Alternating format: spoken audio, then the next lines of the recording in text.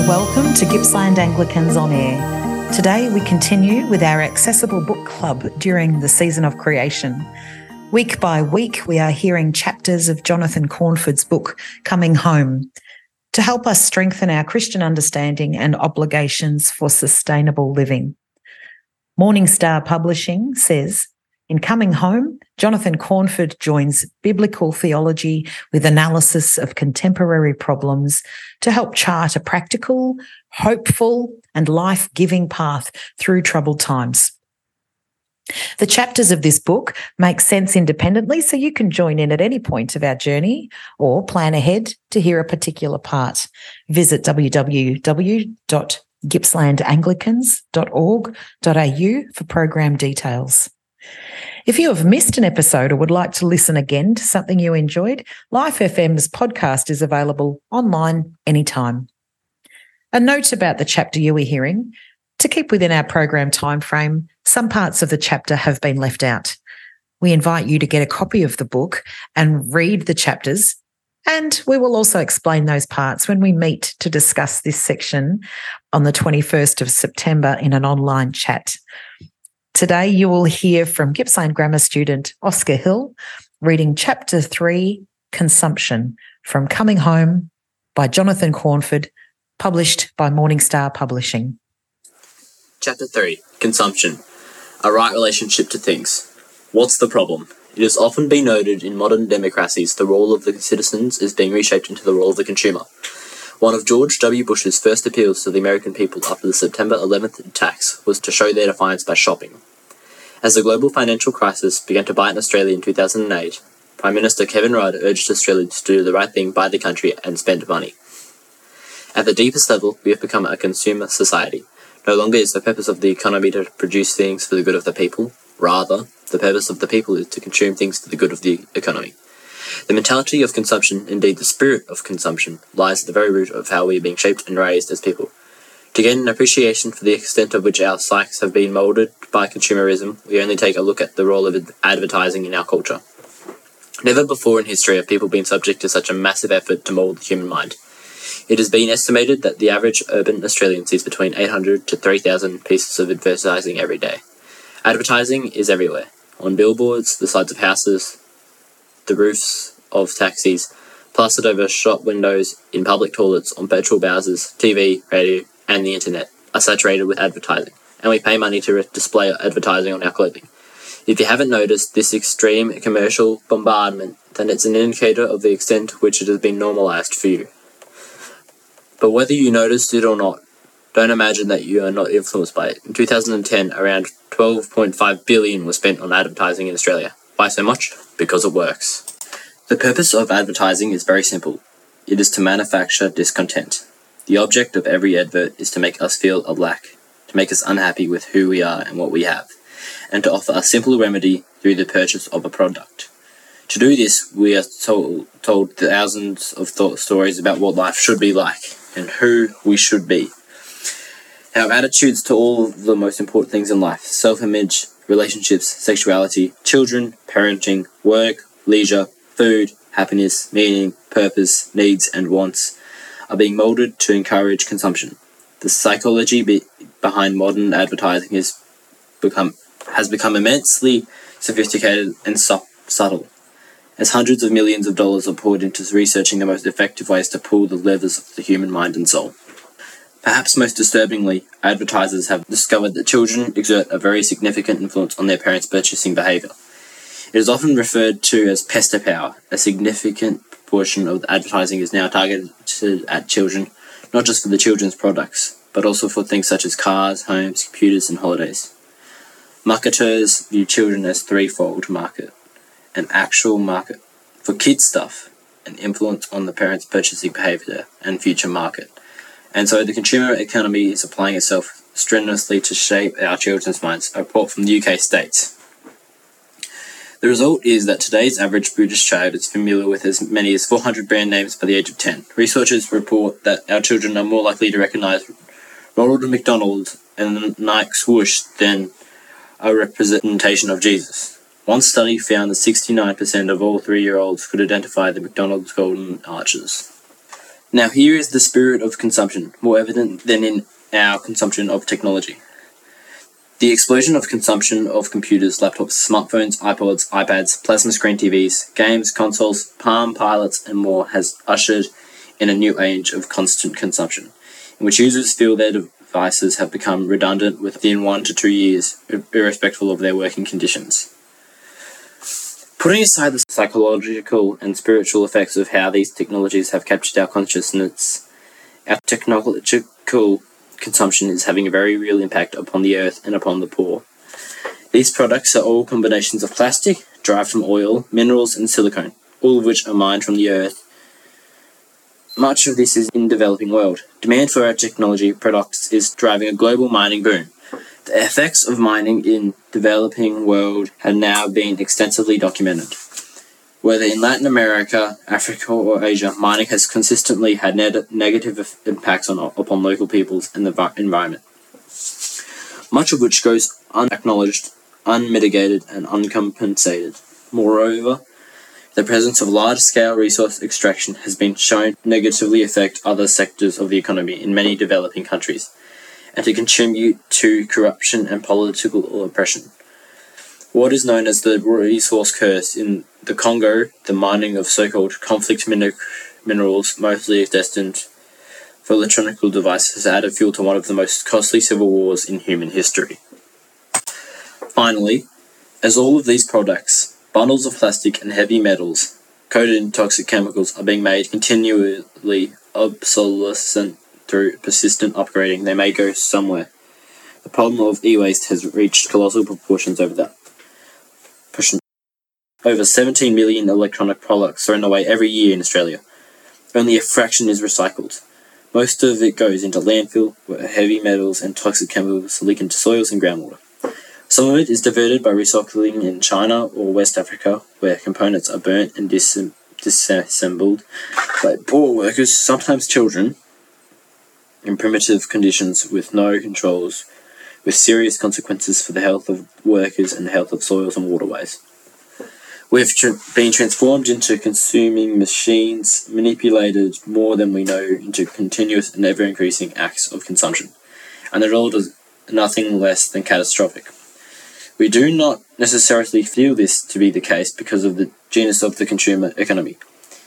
It has been, on the one hand, to rapidly normalise each new step up the consumer ladder, so we continually feel that our own consumption levels are merely treading water on the other hand. The consumer economy increasingly has disconnected and abstracted our consumption for the realities of their production. We generally don't think about the brutal minerals war in the Congo whenever we pick up an iPhone, but the two are linked. Nevertheless, the evidence is incontrovertible. To feed our insatiable appetites, forests are disappearing and the earth is being dug up and mountains leveled. Rivers being polluted, diverted and dammed, soils being exhausted, the oceans emptied of fish. According to the World's Wildlife Fund's Living Planet report for 2010, our consumption of the Earth's resources has begun to exceed the planet's biocapacity. That is, the planet's ability to renew its sources each year. Somewhere in the mid-1970s. Since then, world population has increased by around 3 billion people. At the same time, the rate of consumption, that is, the amount of Earth's resources each person uses, has also increased dramatically. Now here, more so than in the West, according to the Global Footprint Network, if everybody in the world lived like the average Australian does now, we would need between 4 to 6 planets to support us. The damage of our consumer lifestyle is not just out there. It is a growing body of evidence showing just how bad it is for us, the supposed beneficiaries. In 2006, the Australian Institute reported that though wealthier than ever before and consuming more of the Earth's resources than ever before, 39% of Australians felt their overall quality of life was getting worse. It is now commonplace for those working in the coalface of our social problems, psychologists, health specialists, family counsellors, drug and alcohol workers, to draw a link between the ill health that they are encountering and the predilections of a consumer culture. Indeed, it is hard to think of any modern malaise whether physical, mental, spiritual, social, or ecological, which is not in some way affected by the spiritual of consumerism. What does the Bible say? The Bible is deeply concerned with our relations to material things. Indeed, the Bible sees the place of material things in our lives as a spiritual matter of the greatest importance. As we shall see, the biblical message offers a powerful critic of the spirit of consumerism. However, we should not make the mistake of leaping into the conclusion that everything it has to say about stuff is negative. That is far from the truth. What the Bible says about our relationship to things is both more hopeful and more sobering than many would expect. On the one hand, the creation stories of Genesis chapter 1 and 2 insist the material world is profoundly good, indeed very good, and that human beings are creatures of the earth, made to enjoy the earth and its fruits. The idea that the human soul is somehow separate from its body is entirely foreign to the biblical worldview. While some religions and spiritualities, including some versions of Christianity, have seen the life of the body as something to be denounced and escaped, the Bible unashamedly affirms that the material pleasures humans can derive from good food, comfortable abodes, and beautiful things are indeed pleasures that we are made to enjoy. The sentiment expressed by the psalmist is common to the Bible. You cause the grass to grow from the earth, and plants for people to use, to bring forth food from the earth and wine to gladden the human heart, oil to make the face shine and bread to strengthen the human heart. P.S. 104:14-15. Or the proverb which states, "My child, eat honey for its good, and drippings of the honeycomb are sweet to your taste." Prov 24:13. However, a proverb like this one is very quickly followed by another. If you have found honey, eat only enough for you, or else having too much you will vomit it. Prov 25:16. Here, in very short form, we have a summary of the biblical attitude to things. Under the right conditions, the things of the world are good and to be enjoyed, but, and it's a very big but, outside of the right conditions, our relations to things can do untold harm. Indeed, it is one of the primal sources of human downfall. From beginning to end, the biblical story makes very clear that our access to God, our very salvation, is dependent upon establishing a right relationship to things. So what are the conditions of a right relationship to things? The first condition is such a relationship can only be established in the content of communities of enough. The manna story of Exodus 16 sets the foundational ethic for the Israelites to observe if they are to be able to enjoy the promised land, the land of milk and honey. The ethic is very simple. None shall have too little, and none shall have too much. It is impossible to individually establish a right relationship to things in a context where others do not have enough. As 1 John bluntly puts it, how does God's love abide in anyone who has the world's goods and sees a brother or sister in need and yet refuses help? 1 John 3:17. The second condition, which flows from the first, is that we can never be in a right relationship with things when they have come at the expense of another. It is a major subject of the prophets' railings in the Old Testament. Alas for those who are at ease in Zion, and for those who feel secure on Mount Samaria. Alas for those who lie on beds of ivory and lounge on their couches and eat lambs from the flock and calves from the stall, who sing idle songs to the sound of the harp, and like David improvise on instruments of music, who drink wine from bowls and anoint themselves with the finest oils, but are not grieved over the ruin of Joseph. Therefore they shall now be the first to go into exile, and the revelry of the landers shall pass away. Amos 6:1-7. As for you, my flock, thus says the Lord God, I shall judge between sheep and sheep, between rams and goats. It is not enough for you to feed on the good pasture, but you must tread down with your feet with the rest of your pasture.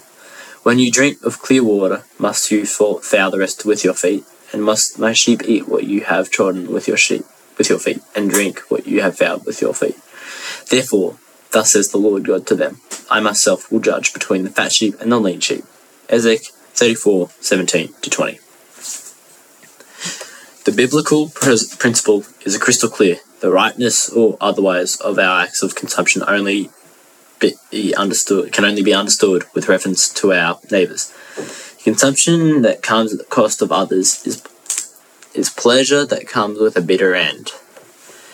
As the old proverb puts it, better is a little with the righteousness than light income with injustice. Proverbs 16:8. The third condition, one that is particularly hard for our culture to grasp, is that there is such things as too much, as a proverb about honey graphically illustrates. Things which may be good in and of themselves start to become detrimental to our health beyond a certain limit. Indeed, so dangerous is the state of too much that some of the strongest things the Bible has to concern this state, and now hear more so than the words of Jesus.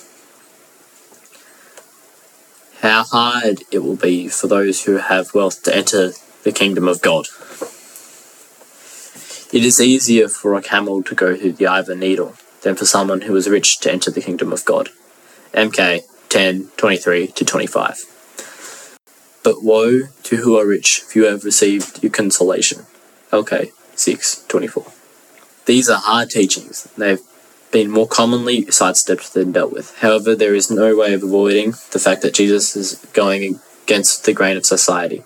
He sees wealth and luxury as something perilous to the human soul. The consistent biblical insight is that deep in the human condition is a tendency to end up worshipping the things that we ourselves have made for our own enjoyment. Their land is filled with silver and gold, and there is no end to their treasures. Their land is filled with horses, and there's no end to their chariots. The land is filled with idols. They bow down to the work of their hands, to what their own fingers have made. Isaiah 2:7-8. How might we respond? The very fact that we can now describe our culture by reference to its idolatry of consumption, a consumer culture, emphasizes that a monumental task we have in trying to achieve a healthier relationship to things. The task requires both deep spiritual and mental struggle and critical awareness. It requires digging for information typically obscured from our view. It involves establishing new living habits, and it involves overcoming all manner of practical complexities. We should not expect to transform our material lives quickly, but neither should we allow the scale of the task to be an excursion of inaction. Somehow or other, the health of the world and our own health needs us to find new ways of being consumers. The battle for your mind. Perhaps the most urgent task facing us is to become more fully conscious of the ways in which our relationship to things has been shaped by the culture and spirit of consumerism. This is a mental and spiritual exercise that has multiple dimensions. Firstly, it involves taking account for all the ways in which we expose ourselves to advertising. Through TV, flicking through magazines, the internet, or whatever Jesus understood, achieving a healthy relationship to things is dependent on taking control of what we give our eyes to. The eye is the lamp of the body. So if your eye is healthy, your whole body will be full of light. But if your eye is unhealthy, your whole body will be full of darkness. If then the light is in you is darkness, how great is the darkness? MT 6:22-23.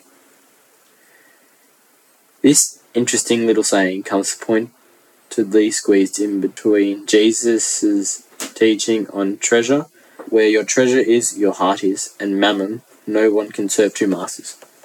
We have very little hope of resisting the culture of consumerism if we continue to be immersed in its propaganda and worldview. Practically, this needs involvement becoming more discerning, both in terms of quality and quantity, about what we are watching or looking at on screens, TV, movies, internet browsing, video games, or what we are reading. We need to ask, what is the effect of this on me? And is this a good use of my time? Moreover, because it is impossible to escape the ocean of advertising and marketing, we need to get to the front door and become critical interrogators of the messages being continually blared at us. What is the story? Am I being told here? What motivations are being manipulated? Fear? Desire? What is the truth of the matter? Become more aware of the advertising around us. Ultimately means being more disturbed and angry about the lies being told us every day. It is a less comfortable place to be, but undoubtedly a healthier one. Secondly, we need to become more deeply aware of the ways in which our desires for material goods and our assumptions about what is normal are shaped by the example of those around us. The genius of our culture of consumerism is that it is endlessly self-reinforcing. Each new increment of consumption, whether it is iPhones, Kindles, or flat-screen TVs, rapidly moves through the progression from luxury item to normalization, to essential. I couldn't live without my iPad. We need to achieve a critical awareness of just how much we have. Two good ways of doing this are by comparing our lives to others today, whose lives are literally a world away from ours, or comparing our lives to those of our grandparents when they were our age. If we pursue either of these exercises without anything more than superficiality, we will quickly discover that the material standard of living we consider normal is anything but normal. And perhaps more simply, but more profoundly, we will also discover that we do not need much of what we have. From here, we will be able to more critically reflect upon the big question of what effect our unprecedented levels of consumption has had upon ourselves and our lives. Are our lives really better? Responsible consumption. We've been relegated to the position of consumers in what is a largely destructive economic system. This means that if we are seeking to move closer to the biblical vision of achievement, a right relationship to things, we will need to practice our consumption with a level of care and consciousness which is entirely foreign to our culture. The catch cry of the ethical consumer group is, your dollar is your vote. How can we use our dollars to vote for the world in which people and the planet are respected and nurtured rather than degraded and exploited? The heart of responsible consumption is the preparedness to pay more for many of the things we buy. The reason our food, household items, and technological appliances are so cheap is that we do not pay the true cost of production or transport. We do not pay the cost of extracting food, energy, or resources from the earth in ways that are careful and substantial. We do not pay a fair price for the human labour involved in production, and we do not pay the cost to the biosphere of transport, production, and we do not related pollution.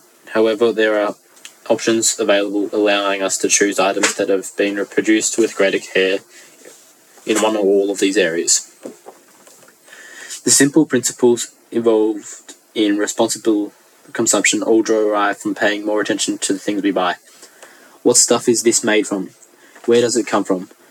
What was the impact of getting it? What role did people play in its production, and how were they treated? How did it get here, and what was the impact of the transport? These are basic questions, but finding answers can be much more complex. The easiest and perhaps most important place to start exploring these questions is in the area of food consumption. Choices for fair trade, organic, local, free-range, and minimally packaged food products are all ways of expressing care for other people, other creatures, and for the earth itself. However, they all cost more. There is now a wealth of resources available to help people begin exploring these sorts of choices, such as the Guide to Ethical Supermarket Shopping. In effect, such a guide does the heavy lifting of sifting large amounts of complex information to help you make the best choice you can when confronted with a bewildering variety of products on a supermarket shelf. There are similar resources that have been developed for clothing and electronic goods. Similar questions apply to household items and appliances. Where did the materials come from, and how were they made? With these sorts of items, we also need to give attention to efficiency, life cycle, and durability. How much energy or water does this product use? How long will it last? What will happen to it once its working life is over? Can it be recycled? Once again, being prepared to pay more will allow us to make choices for more efficient, better made, better designed, and longer lasting products. Exploring the universe of responsible consumption is like following Alice down the rabbit hole. It is exciting and rewarding, but also often confusing. It requires thought and effort, not to mention lots of information, to be done well. Keeping perspective is critical. It is simply not possible in this economy to transform ourselves into perfectly ethical and sustainable purchasers. The need for purity will only lead to paralysis. Then we need more than anything is movement. Consume less. Given the nature of our economy, becoming more responsible in our consumption is an important way of taking care of our neighbour and the earth. However, on its own, it is not enough. The end game of responsible consumption is to consume less. The world needs us to find ways to consume less, but this is easier said than done. The reality for most of us is that we tend to live according to our means, indeed. With the advent of credit cards, we have been encouraged to live beyond our means. If our means expand, so does our consumption. And in the eyes of the world, this is entirely how it should be. The surest way to consume less is to begin to constrain your means. This is sheer madness as far as our culture is concerned, and yet it rings true to the counterintuitive gospel preached by Jesus. An easy way to begin to do this is simply by abandoning credit cards for debit cards. Beginning to pay more for things for the sake of responsible consumption, or as discussed above, will also have the effect of constraining your means. Opting to do less paid employment, see Chapter 2, and choosing to be more deliberate and structured in financial giving are also decisions that have a similar effect. Being more disciplined in saving money, see Chapter 6, especially if it is done by automatically redirected a portion of your income out of your spending account, is also a helpful way of limiting your spending budget. Reuse and repair.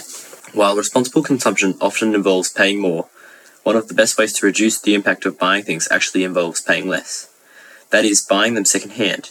Every new purchase in the economy sends a signal through the market that effectively says, "Make another one of those," which then sends a signal that says, "Extract more of those resources."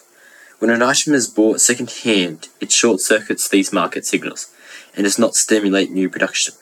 It also gives the materials used in the product a longer working life and keeps them from the waste pile that bit longer. These days, there is a wealth of items that can be bought second-hand, in good quality, and with relative ease: clothing, furniture, household items and appliances, computers, bikes and cars. The list goes on.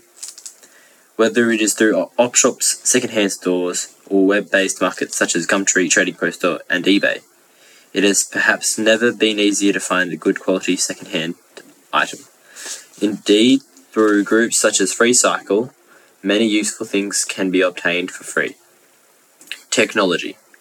Finally, it should be clear by now that we can not talk meaningfully about responsible consumption today without talking about technology.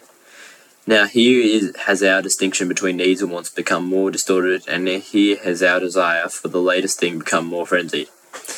In this area, perhaps more than any other, we need to undertake some hard spiritual and mental reflection about what is driving our use and consumption of technology. Do you really need this? How will it affect my life and behaviour? Perhaps the simplest and most urgent task facing us is to stop upgrading and changing our devices so rapidly. Actually, the problem is not that we care too much about these devices. It is that we do not care anywhere near enough about them. An electrical device, whether laptop, phone, monitor or iPad, is a composite of the Earth's finite resources and toxic chemicals, whose manufacture and transport requires significant output of energy that comes at a cost to the Earth. If we accept, as most of us have, that we have to become to some extent dependent on such costly goods, then we need to treat the work that they do for us with far greater reverence, and take their valuability to us far less for granted. It should be our aim to get a far longer working life out of electronic devices than the producers of these devices intend. Firstly, this means not continuing to be fooled into thinking we need something that we have never had before and learning to be content with what we do have. This means we will need to stop judging the adequacy of our devices by comparing them with what everybody else has. Secondly, we could begin to do the unthinkable and look into having devices repaired when they stop working properly. This is becoming harder and harder and is simply not possible with some products, but still remains an option for many. It is a good example of the general principle that exhibiting care and responsibility costs in time, money, and inconvenience. Ultimately, if we are applying a biblical lens, then we should be treating the purchase of technology with seriousness that is utterly foreign to our culture. If we do decide to purchase or replace a device, we might consider whether we really need the newest or latest things. One of the byproducts of such rampant turnover in electronic goods is that there is a very large second-hand market of entirely sound equipment. As mentioned above, a second-hand purchase short-circuits the signal for more production and resource extraction and extends the working life of materials. Purchase and begin using the guide to ethical supermarket shopping. Examples of steps people have taken. Organize with a group of friends or church group to do the ethical consumer groups shopping with a conscience workshop. Commit to buying only fair trade tea, coffee, chocolate, and cocoa. Set a goal of buying a certain percentage of meat, milk, fruit, and vegetables from organic and all local sources. Undertake a food miles audit of your pantry to build a picture of where your food is coming from. Begin to think of ways in which you could reduce those food miles. Undertake a packaging audit of your pantry. How could you reduce packaging through either alternate purchases or by buying in bulk? Try living up by the 100-mile diet for 1 week. A web search will reveal lots of info on how to do this. Try the Zero Waste Challenge for 1 week. A web search will reveal lots of info on how to do this. Begin to grow some of your own fruit and vegetables. Learn how to manufacture at home 1 or 2 food items that you use regularly. Example, bread, pasta, boiled tomatoes, jams, and marmalades, cordials, wine, and beer. Commit to trying to buy what you need second-hand before making a new purchase. Apply this to 1, 2, or all of the following areas: clothing, kitchen goods, household goods and furniture, vehicles, garden tools, electronic devices. The next time you need to buy a large white goods, fridge, freezer, washing machine, undertake research in which appliances are most energy and water efficient, will last longer, and which ones can be fully recycled. Be prepared to pay more for these features.